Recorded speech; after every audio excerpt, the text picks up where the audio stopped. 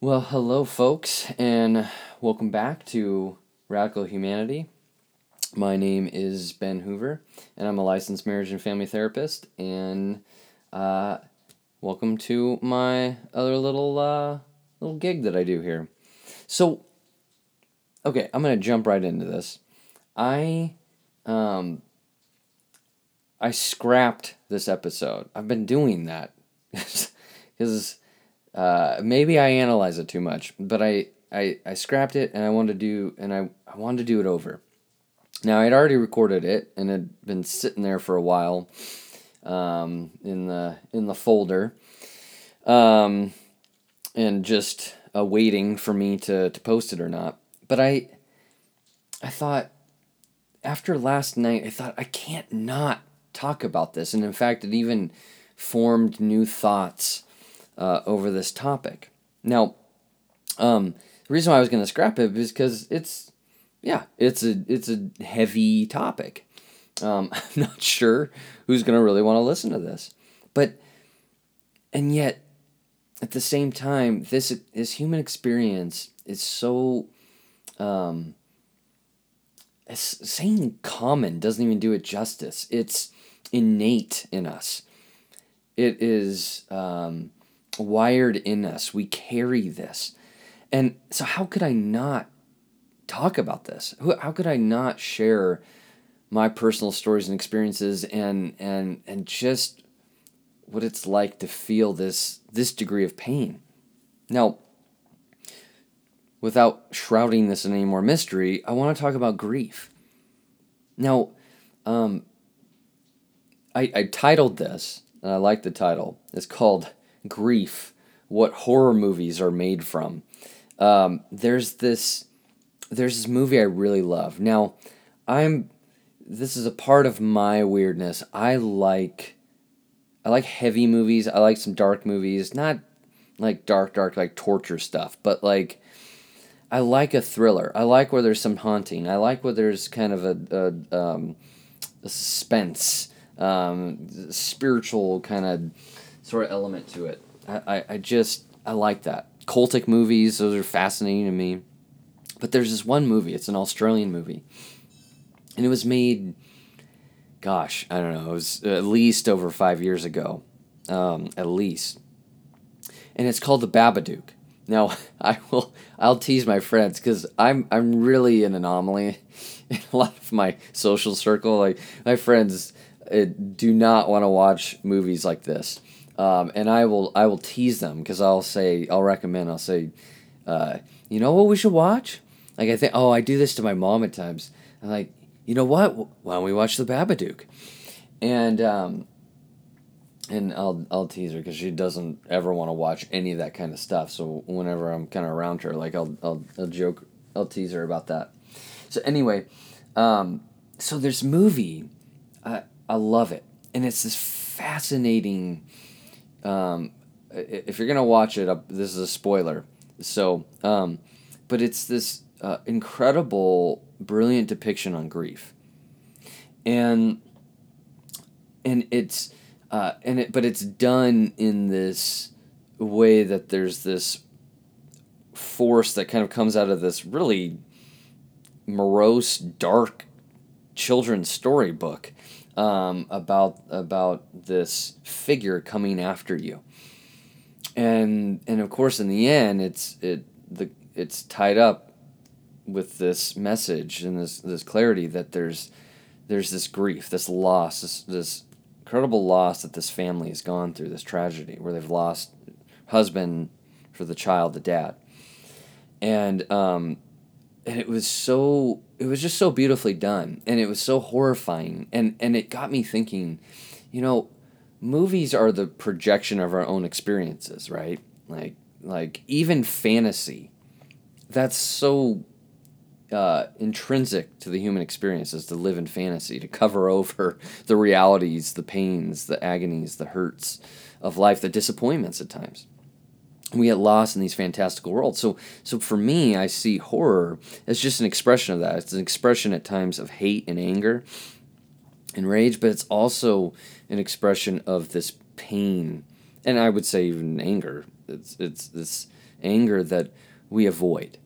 So it's not these external forces. It's these internal entities that live in us and that we're terrified of. We run from, and it becomes the very thing that haunts us in our dreams, or when we're awake, or in interactions with people, or when you don't know why you've now developed some weird phobia towards something. It's usually because it's been misdirected. It's now channeled onto something, so you don't tap into that access, that what you're really grieving, what you're really angry at, what you're really terrified of. So there's a different term than misdirected, but anyway, it gets misplaced, and it's reoriented towards something else. So that's why, for me, grief is this. I first titled it "The Monster Inside Us," but I'm not going with that. I like this title a little bit better. Is that it's really it's what a lot of, I believe, horror pictures are created out of.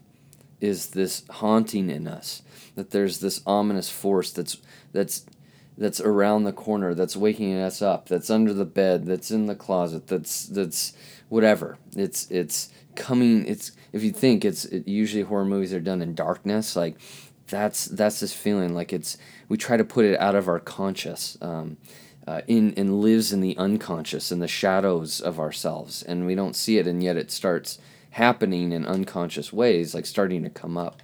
And that's what I believe dreams are. When we have a dream, it's the unconscious part of ourselves messaging to the conscious, letting us know, hey, you're ready to look at this. It's inviting us to experience and explore that and express it. So grief, it hits so personally to me on my own life experiences recently, but also in the people around me. And after last night, when I met up, when these dear friends of mine, we went out to dinner and then went to hear someone talk, I thought, in listening to her story and her pain, I thought, I've got to talk about this again. I've got to touch on this. Because what I believe, the majority of us carry grief in some shape or form in us. And in fact, I also believe that this grief has started very young in our hearts, in ourselves, that we've internalized this. We live with this when we don't realize it. Sometimes we're so angry, or we're so filled with hate or rage, and we do sometimes violent things in the world, and I believe it comes from places of grief. Places where we didn't experience connection, where there was abuse or hurt, or whatever happened in our relationships, there were these injuries or neglect, and so we live, these pains inhabit us, and we don't realize that we carry grief.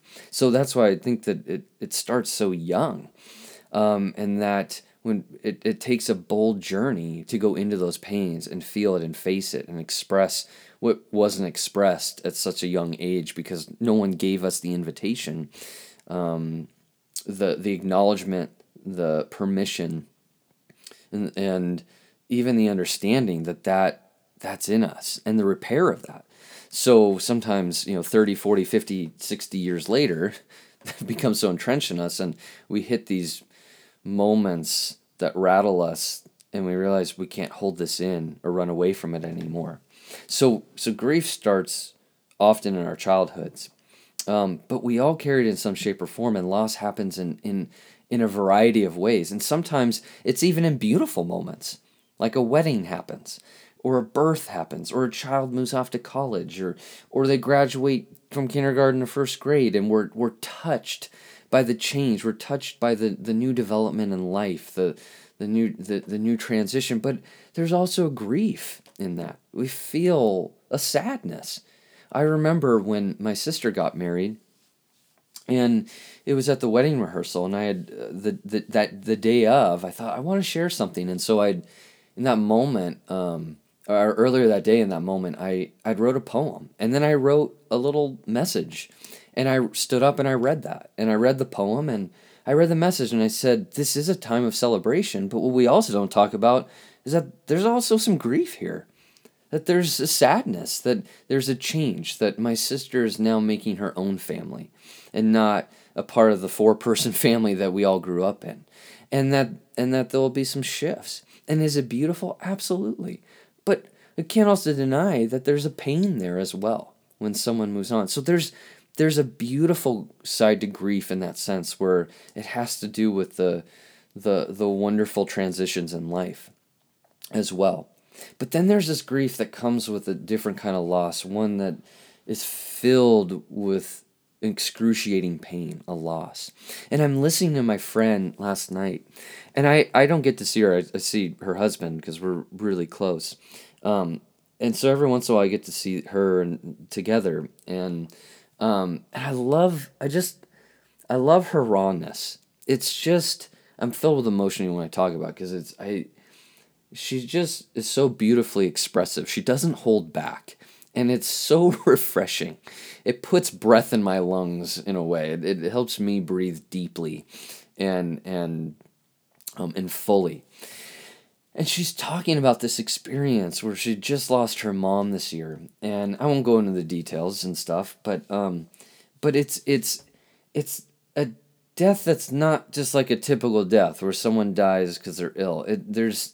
There's more involved in this. There's tragedy and trauma, and it's stirring up past and the unfinished work between her and her mom, and she's sharing with both anger and tears this pain of what it's like, and what it's like to be around people who can't join her in that. And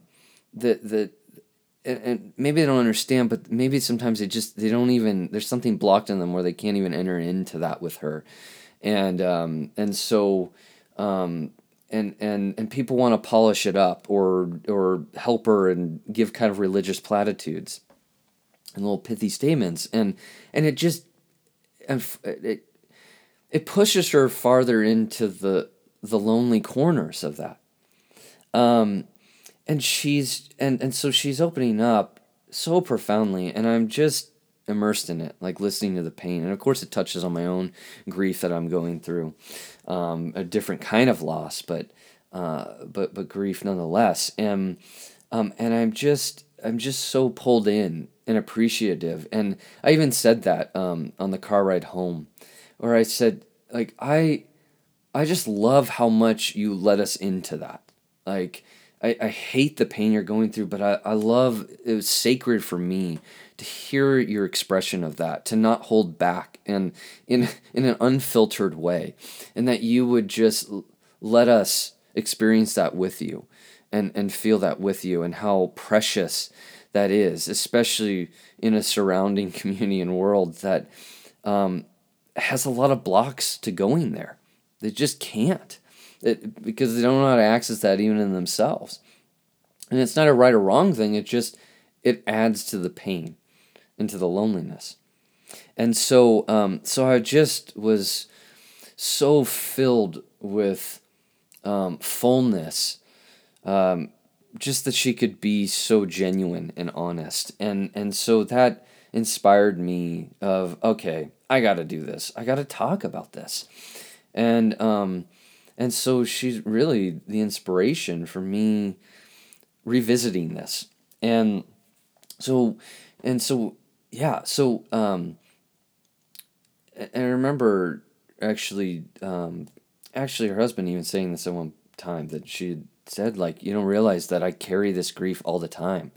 And we talked about how there's these moments where it just stabs you. It's always there, but sometimes it shows up in a more intense form. It kind of gets in your face and it washes over you. And sometimes when people go on in their lives, they forget about that. Like, sometimes there'd be this rush, and it's beautiful in the moment where, like, it's like this triage kind of sort of reflex in us, where when someone expresses this tragic loss, and people will rush, they'll bring meals, they'll stay, they'll bring flowers, they'll send cards, and there'll be all this really activity that's heavy loaded in the beginning, and then it starts to wane, it fades.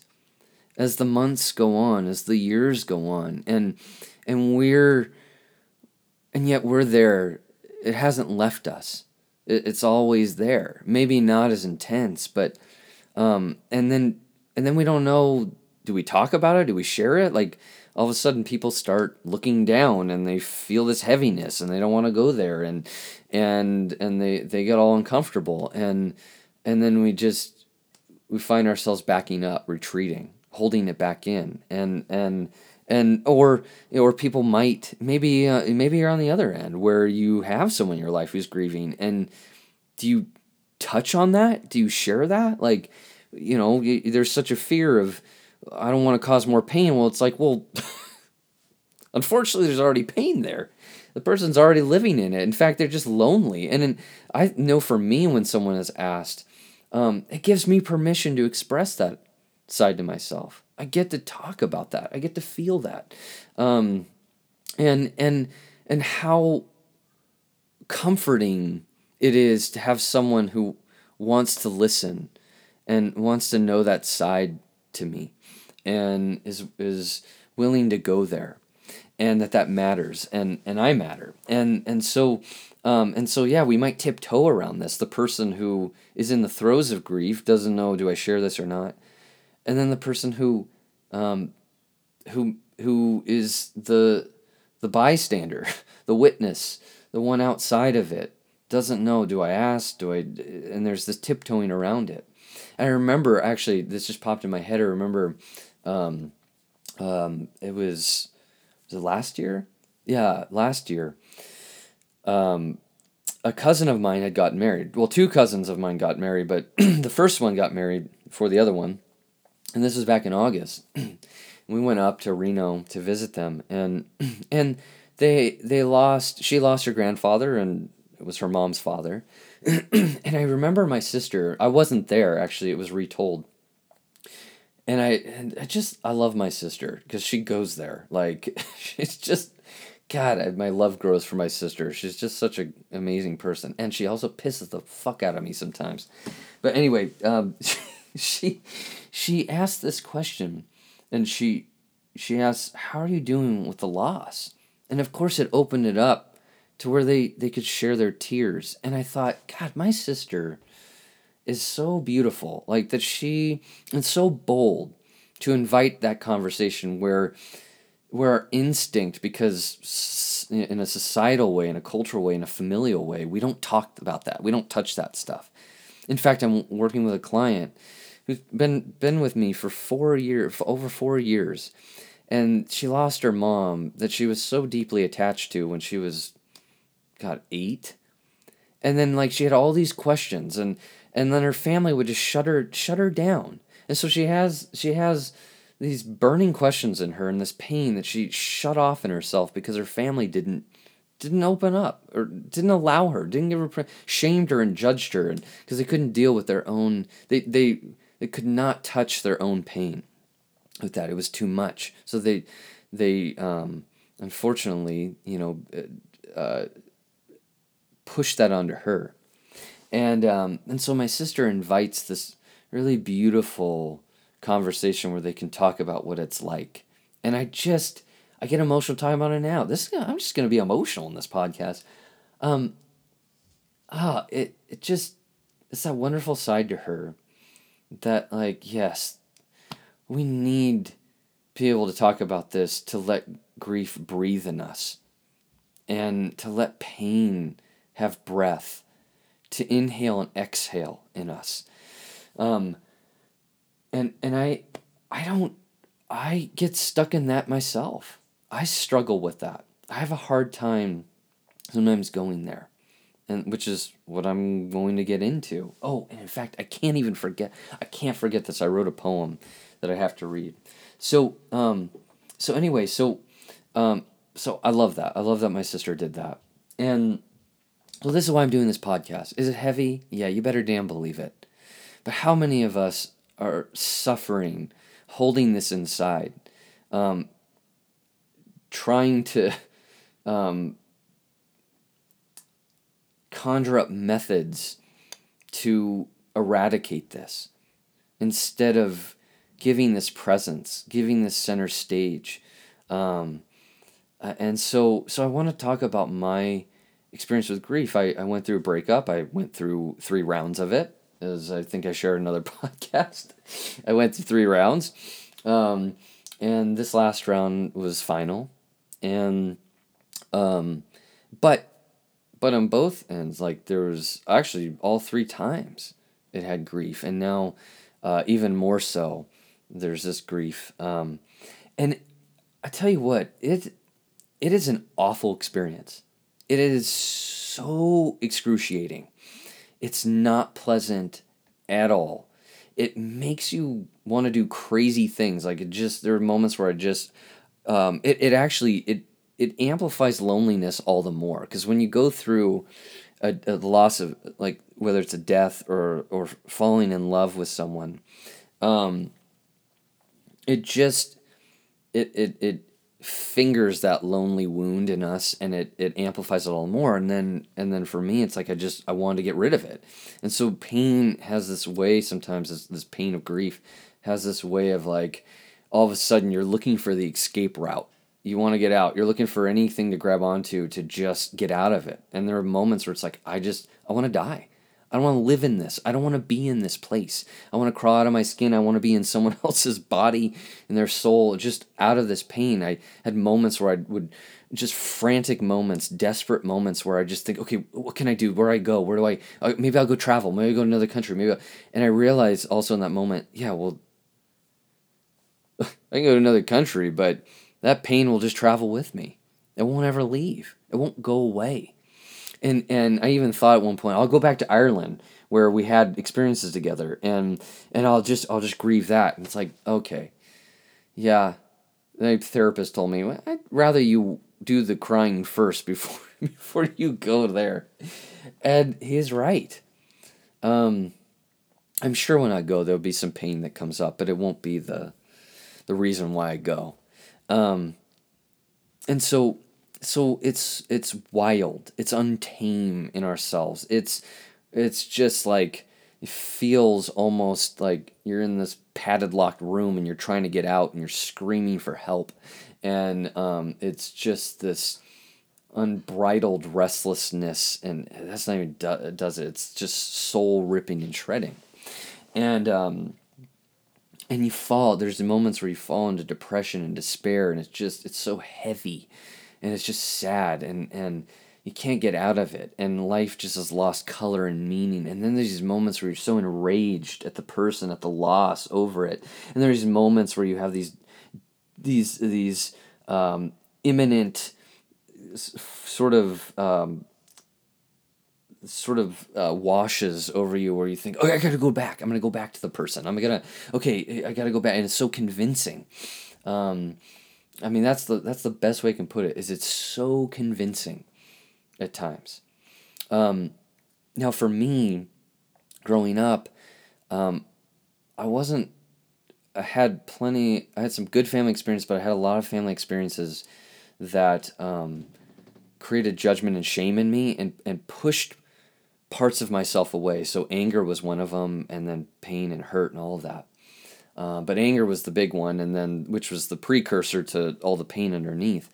And growing up, in various ways, it was expressed from particularly my mom, but parents in general. Like, I couldn't feel it.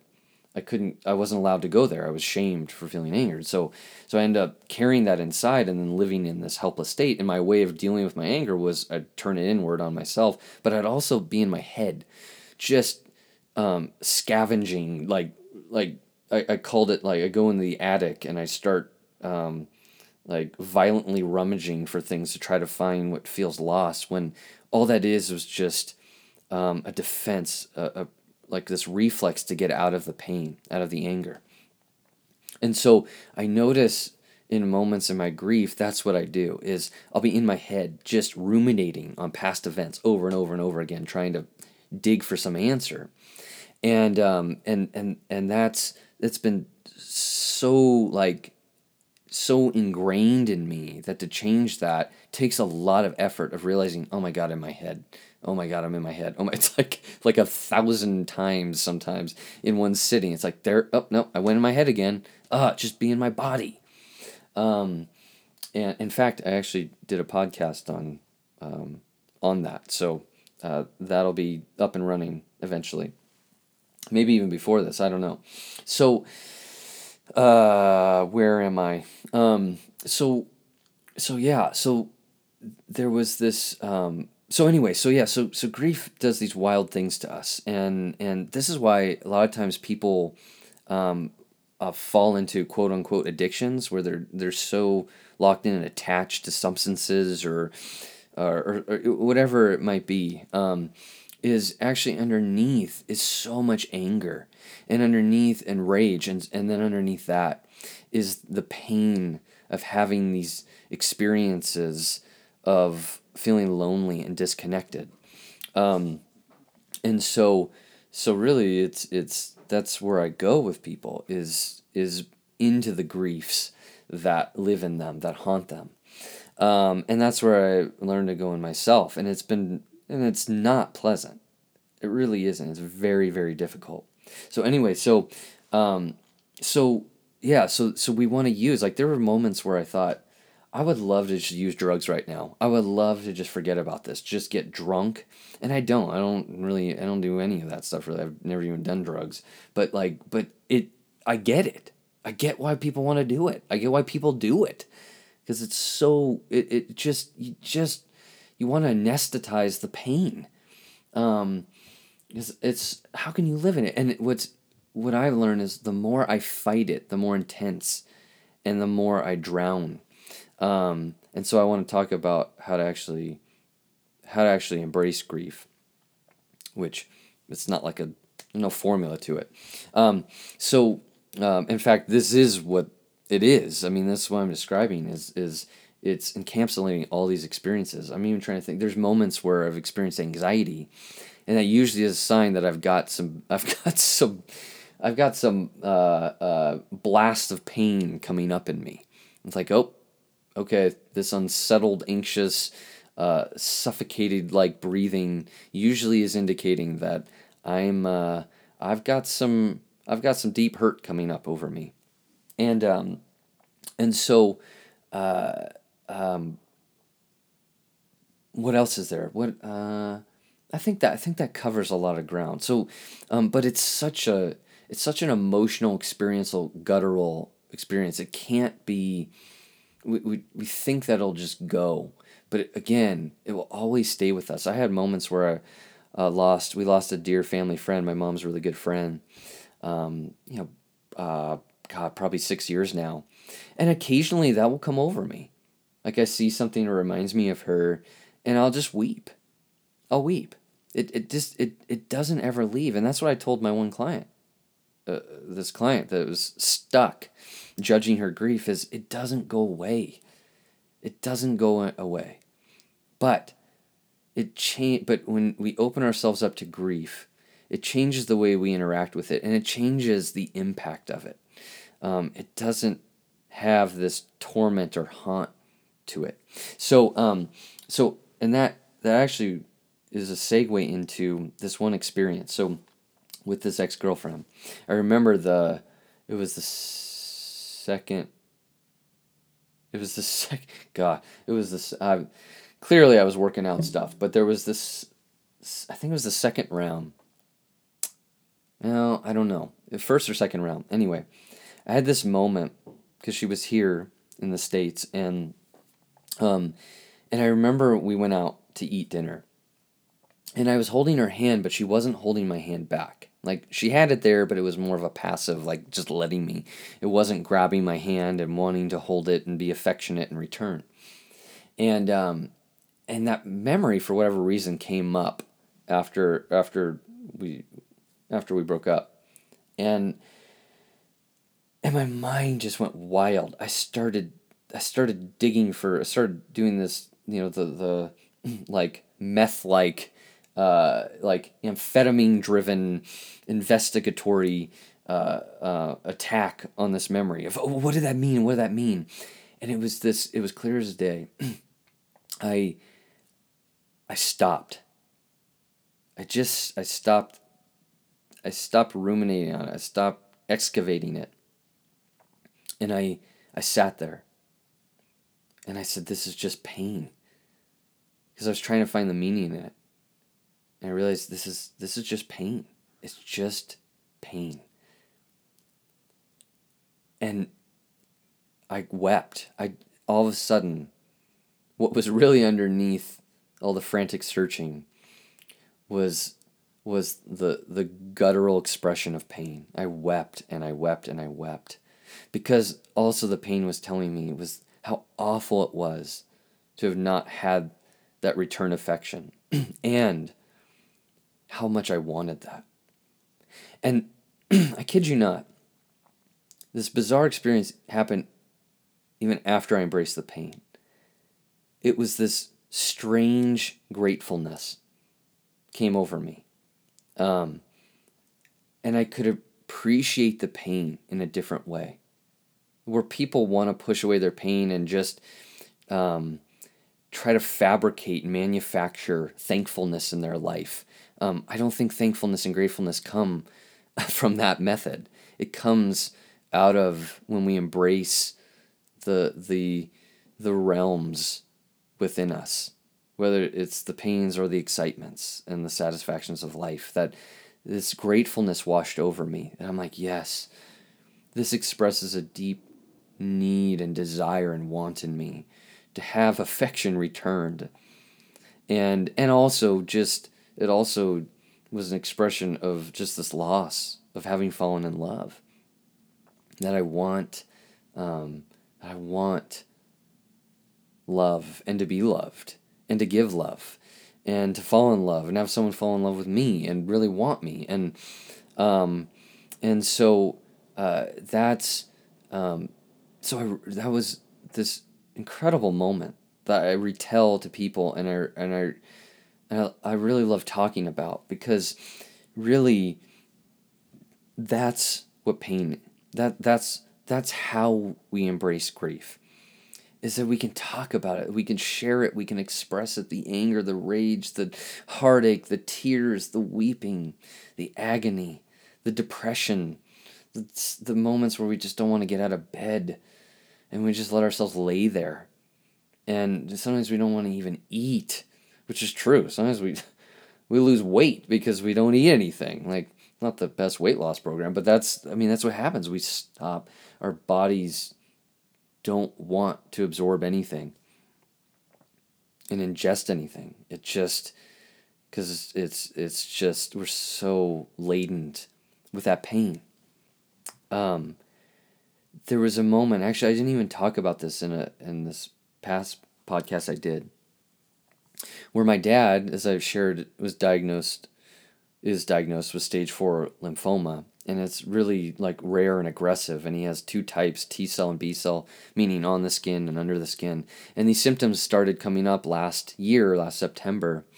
And it's just been an awful experience of trial and error, and it just, the head scratching and what's going on, and my dad flying out to the East Coast to get treatments or assessments, and now is about to go into getting hopefully get bone marrow transplant if the tests show up, like with his cancer in the clear, the tumors having been cleared by this last like dousing of chemo.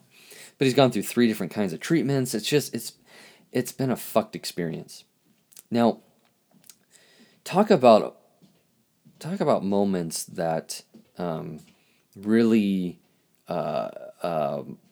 do a good job of bringing you into this helpless, hopeless state, and then trying to find the life raft or the handrails to grab onto to pull yourself out of it. And whenever we're in this moment where we feel so powerless, where we just don't know, where we're captive to helplessness, it's an awful experience. And I remember, based off my past faith tradition, it's like, I think when a lot of us, whether you believe in something or not, like that's beyond you or bigger than you, like sometimes when we're in helplessness, we deposit like our panicky, anxious, helpless laden prayers, petitions out into the universe in hopes that something happens.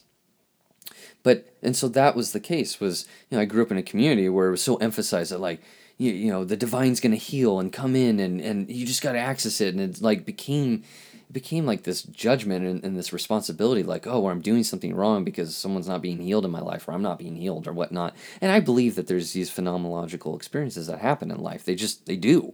Whether you want to, whether you know where it comes from or not, it just happens.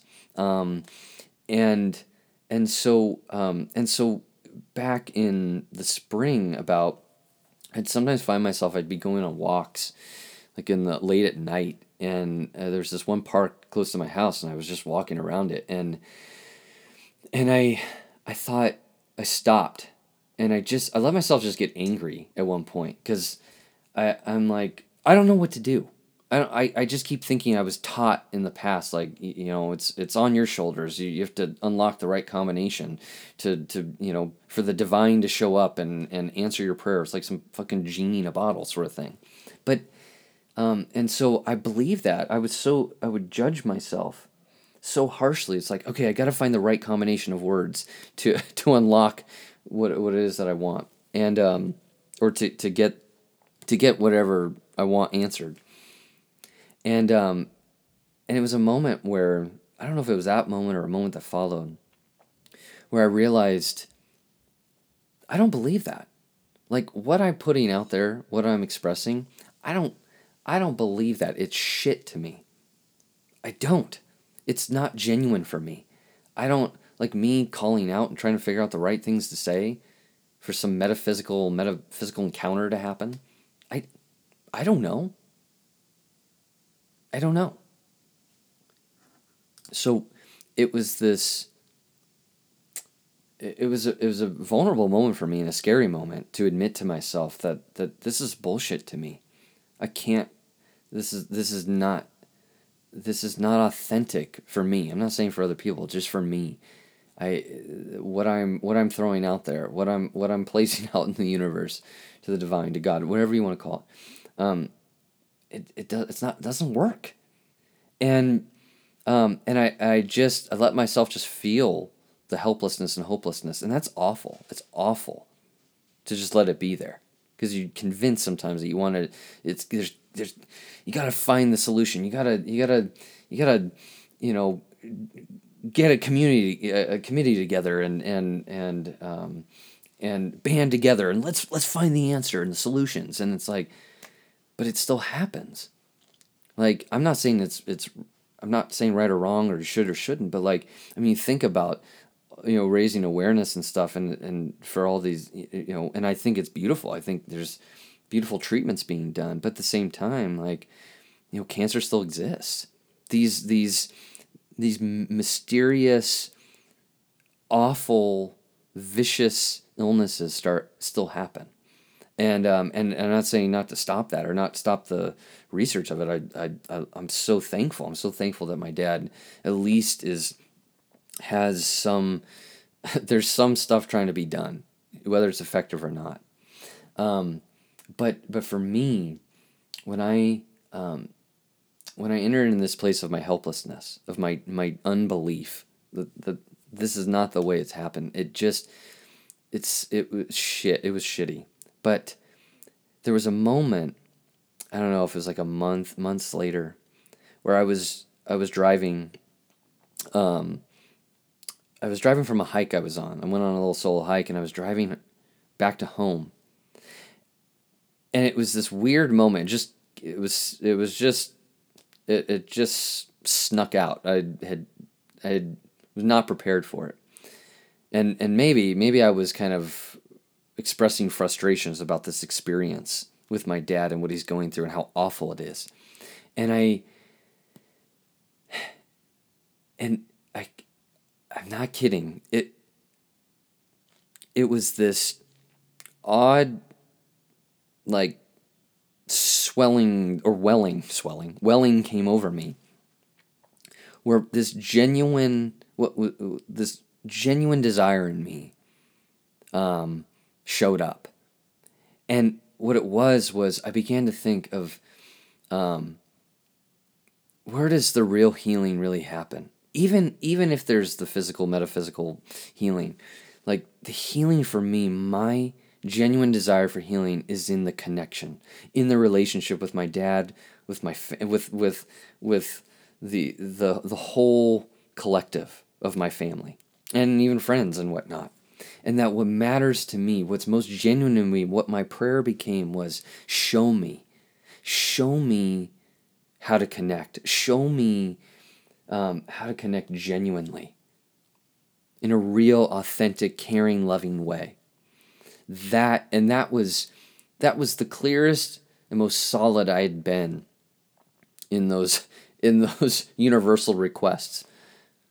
Or the requests to the universe. I I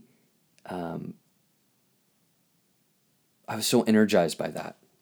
And it was such a profound realization of, this is what matters to me, because this is where the pain and heartache and happens in life, is in the realms of connection. And this is where the greatest joys and ecstasies and pleasures happen, is in the midst of experiencing deep connection in life. And that's not just with humans on a human level, but in all of life, with nature. And and so for me, my prayer was one to harmonize me with others, especially my dad. And I tell you what, we've gotten into some like fights. I mean, just when I say violent, I don't mean physical, but just like, I mean, just saying some of the worst stuff that we don't even mean to each other, and laughing together. And I've opened up to my dad more than I've ever had in my life, because I mean, even being honest with him, how much I hated him in the past, and letting that get out of me and be shared and seen, and why I hated him, and it's shifted to where I want to go to him. I want to talk about my life, and then I'll call him out on his shit, and he calls me out on mine when I'm being an asshole. And man, I'm doing a lot of cussing on this episode. Good. So warning, don't listen to this when you have kids around. So I yeah, this it energized my relationships in such a different way, and that continues to unravel and unfold. And I thought about, I know this might, well, I was going to do a preamble, but you know what? The reality is this has been an important story to me. But there's these stories in the ancient writings, and they're about Jesus, and some of these stories highlight these really odd, like, miracles he does, these physical healings. And I thought, why the hell does that happen, and why is it to, like, certain people, not everyone?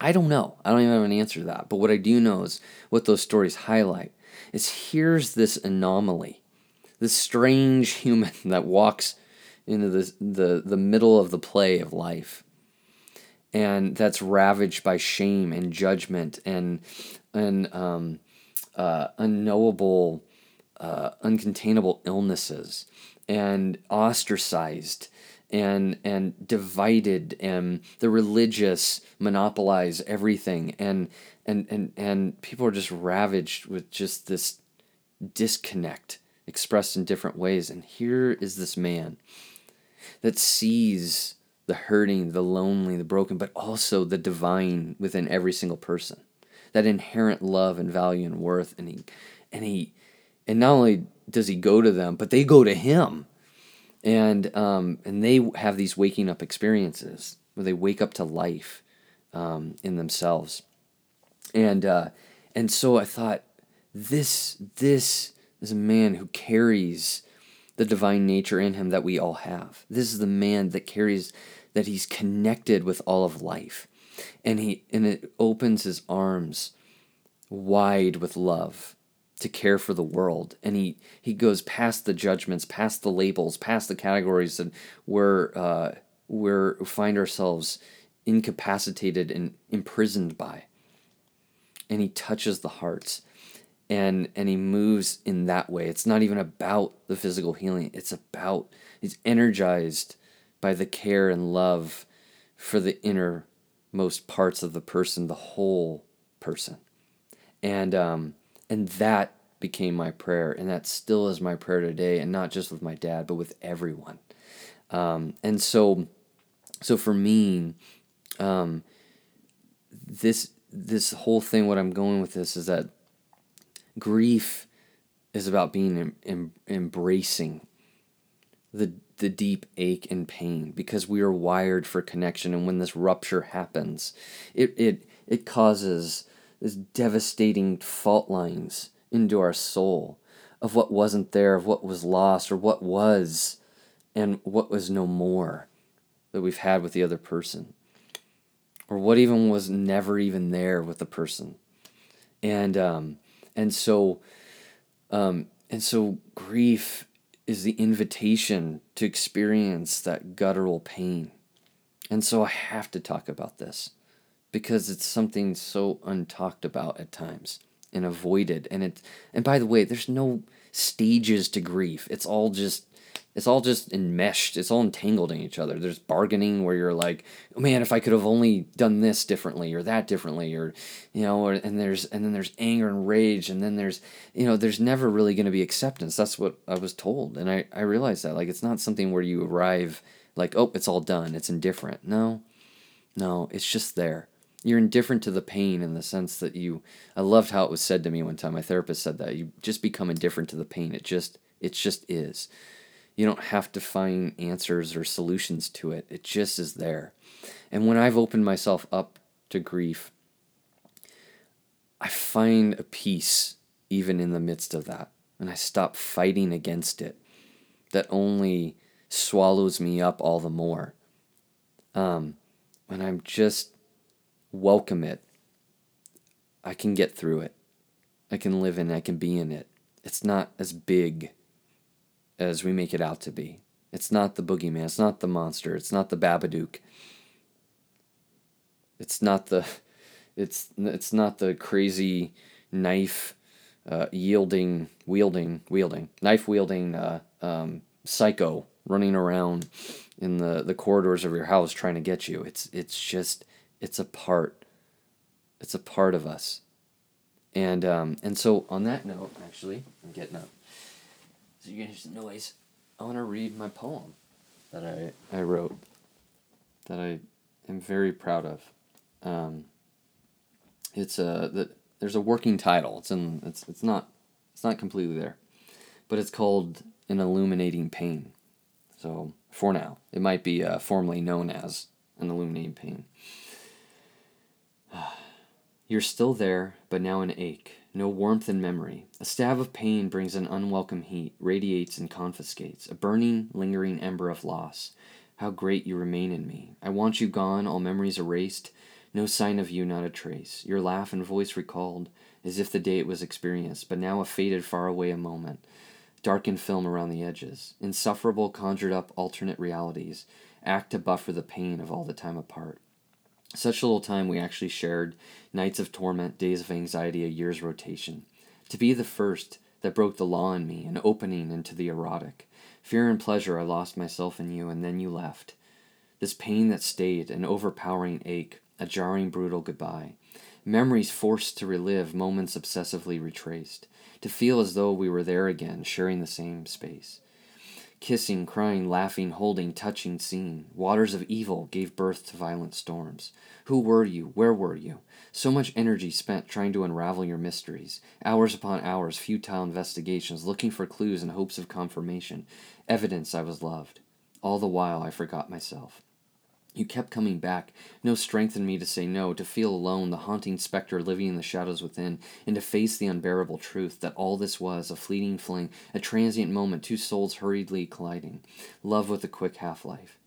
The fantasies that made reality vanish, and multiple returns, hope's resurgence, sentimental lines intoxicating the soul, an overwhelming seductive draw, provoked amnesia, blacking out truth. Moments and days dominated by confusion, hurt, anxiety, panic, helplessness. The words I love you, so muscular a current to pull me back in. We shared a foreign land together. 1 year traveled in 1 week, every minute together, uninhibited, uninterrupted. The most intense experiences, yet the water's chasm remained. fumigating love's excitement and yearning, trust corroding despair's uprising, plans to rekindle robbed of growing dis-ease, until so loud and looming it could not be ignored, the final ending to a brutal war, a settling of the mind and a full breath to approve, yet the pain kept, and you remain as an ache. You are there in the tears that fall, and the rage that feels the loss. Fantasies dissolve into loneliness, wondering if I'm still there in you. When will you be replaced? When will I? How strange and intense connection, now strangers left with painful imaginings of the other's life. You will not leave, no matter the push to forget. To force the pain to disappear only brings chaos, but a welcome embrace invites an odd gratefulness. You are here for self-discovery, an uncovering of the true self, a venture into history's wounds, to become genuine at the risk of loss, to touch the erotic inside myself. Explore the unexplored, and pain is where wisdom lies, illuminating desires within, to teach the love I truly want. That is what you did for me. A metaphysical encounter, shrouded in mystery for so long. Demystified now in the presence of pain, an inconspicuous guide on my path that led me closer to myself, and now I know, in awful way, revelations of the longings in me, but all the more grateful for now I can see this ache remains a messenger, to close it off only unrelenting fears, instigating the avoid to risk love again. Although I would love nothing more than to quiet the pain, it stands a mark for the leap taken, opening myself to love, and that is what I want again, to experience another, to share and hold and laugh and make love. This is what you taught, you who live as an ache in me. Yes, you are still there, in pain and misery, but also a compass, a guide, illuminating, always. And that, folks, I will end on. Till next time.